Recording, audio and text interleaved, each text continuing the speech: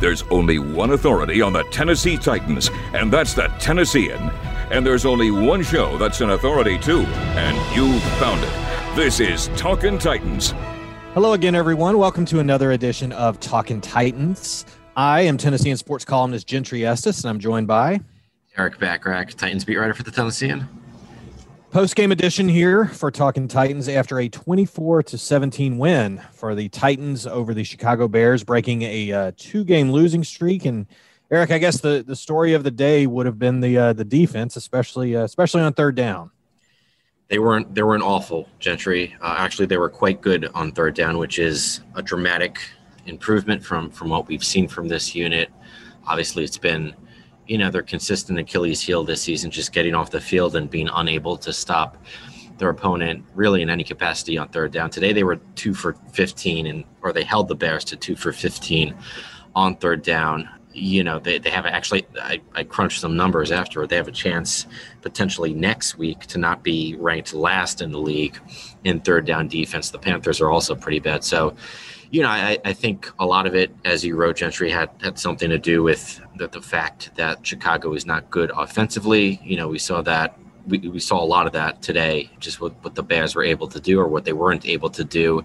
But, I think John Robinson, I think Mike Vrabel deserve a lot of credit for losing the dead weight, for losing Vic Beasley, for losing Jonathan Joseph. Just watching this defense today, it really didn't seem like there was – there wasn't that noticeable weak link that was apparent when you had Joseph on the field, Beasley on the field, guys that just were not doing anything.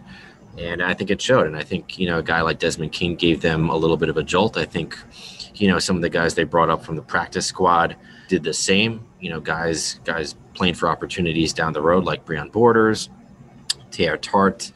They had a few guys coming and contribute. Wyatt Ray is another. Derek Roberson played a lot of snaps. So, I think it finally all came together for the defense, and, we'll see where it goes from here. I think the Bears weren't, a huge test in that regard, just with what they do offensively. But if the Titans are able to play, to some degree as they did today, they're a scary team. They're a team that, like last year, is capable of making a run, in my opinion.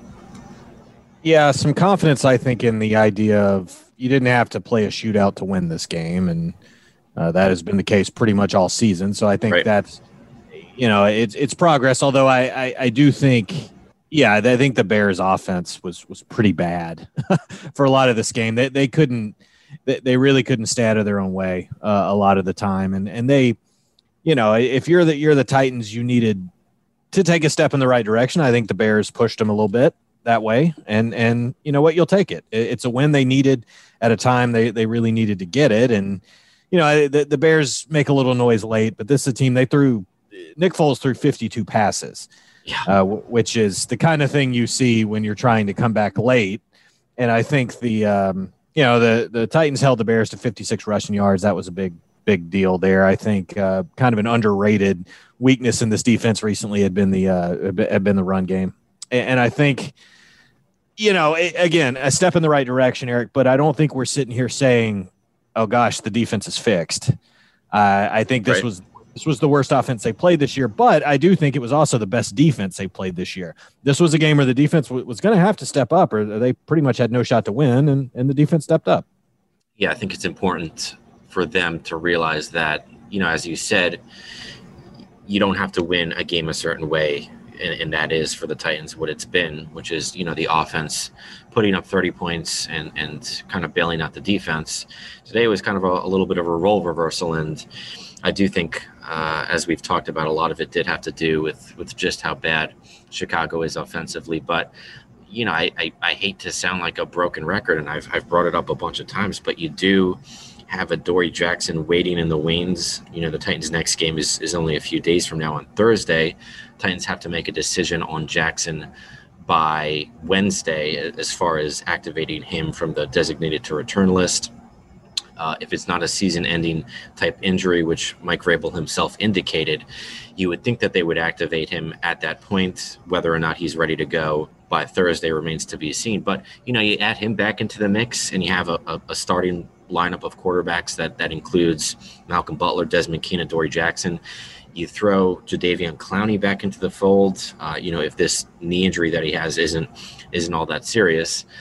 And I think getting healthy, all of that is to say, I think getting healthy could continue to help the Titans defense. I think it could be another reason for optimism when it comes to the unit. And I just think they needed a performance like this, because the road from here, at least when it comes to opposing offenses, only gets harder with playing the Colts twice in the next 3 weeks. You got the Ravens, you got the Browns. Those are potent offenses, certainly much more potent than the Bears coming up. So you needed this from a confidence standpoint, and also as we've said, just to realize that every game doesn't have to be a shootout for this team to win. Yeah, I'll play a little devil's advocate on. I do think that's reason for some optimism on defense, and there really hasn't been much of that this season. Right.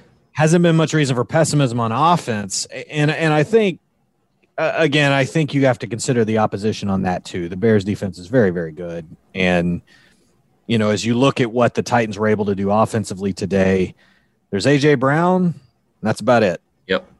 They didn't really get the run game going with Henry, which is, that's a game they're ahead. They would have liked to have probably gotten a little more out of that than they did.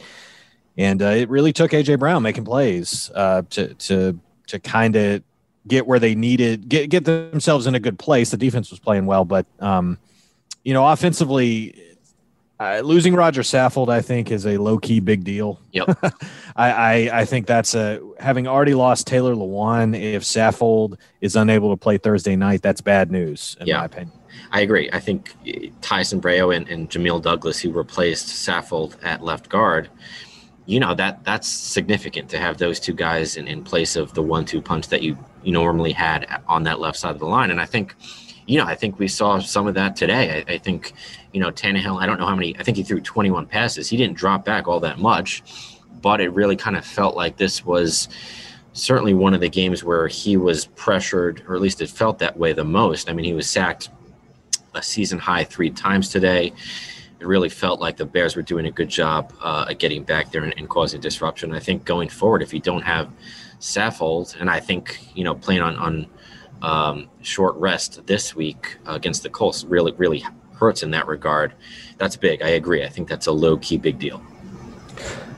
Yeah, but I guess you kind of, as they say, sweep some of this stuff under the rug when you're able to win games, which they haven't been able to the last couple of weeks. So to improve to 6-2, this was a big game for both of these teams. These teams were both slumping coming in, and you kind of felt like whoever was able to get a result today was going to take a big step toward getting it back on the right track, whereas whoever didn't could be in trouble. And I think watching the Bears today, that's a team I think could be in trouble. Their offense just isn't very good, and Nick Foles ain't it.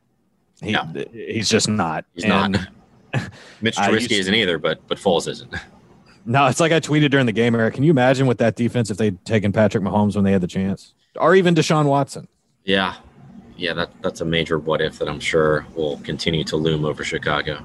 Ooh, so anyway, a good win for the Titans today, and a relatively comfortable win for the Titans. They haven't done that much this year. It's been a lot of fly by the seat of their pants kind of performances. Whereas this one, it felt like when when they returned the fumble there, Desmond King returns the fumble there late in the third quarter. It kind of felt like ball game, even at 17-0. And I know Vrabel wasn't really happy with how the defense finished. He seemed okay with how they played, but he kind of griped about the 17 points there in the fourth quarter and the Bears kind of scoring some late. But that ended up being a little more cosmetic than anything. I mean, the final score, it was totally misleading. The Bears, correct me if I'm wrong, I don't think they scored until the fourth quarter. It was pretty much, a really dominating effort by the Titans defense, something we just have not seen this season.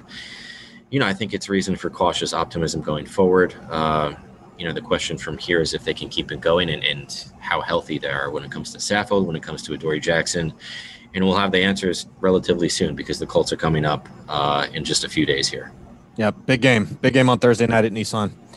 So, all right, well, that'll do it for this edition of Talking Titans. We hope you'll subscribe to Tennessean.com if you haven't already. Remember to subscribe to this podcast on iTunes, Google Play, or wherever it is you get your podcasts. Drop us a review and a rating while you're at it. For Eric Bacharach, I'm Gentry Estes. Thanks for listening. Talkin' Titans hosts each Thursday at Tennessean.com. You can also subscribe to Talkin' Titans for free on Apple Podcasts and Google Play. I'm Sean King. Talkin' Titans is a production of the Tennessean.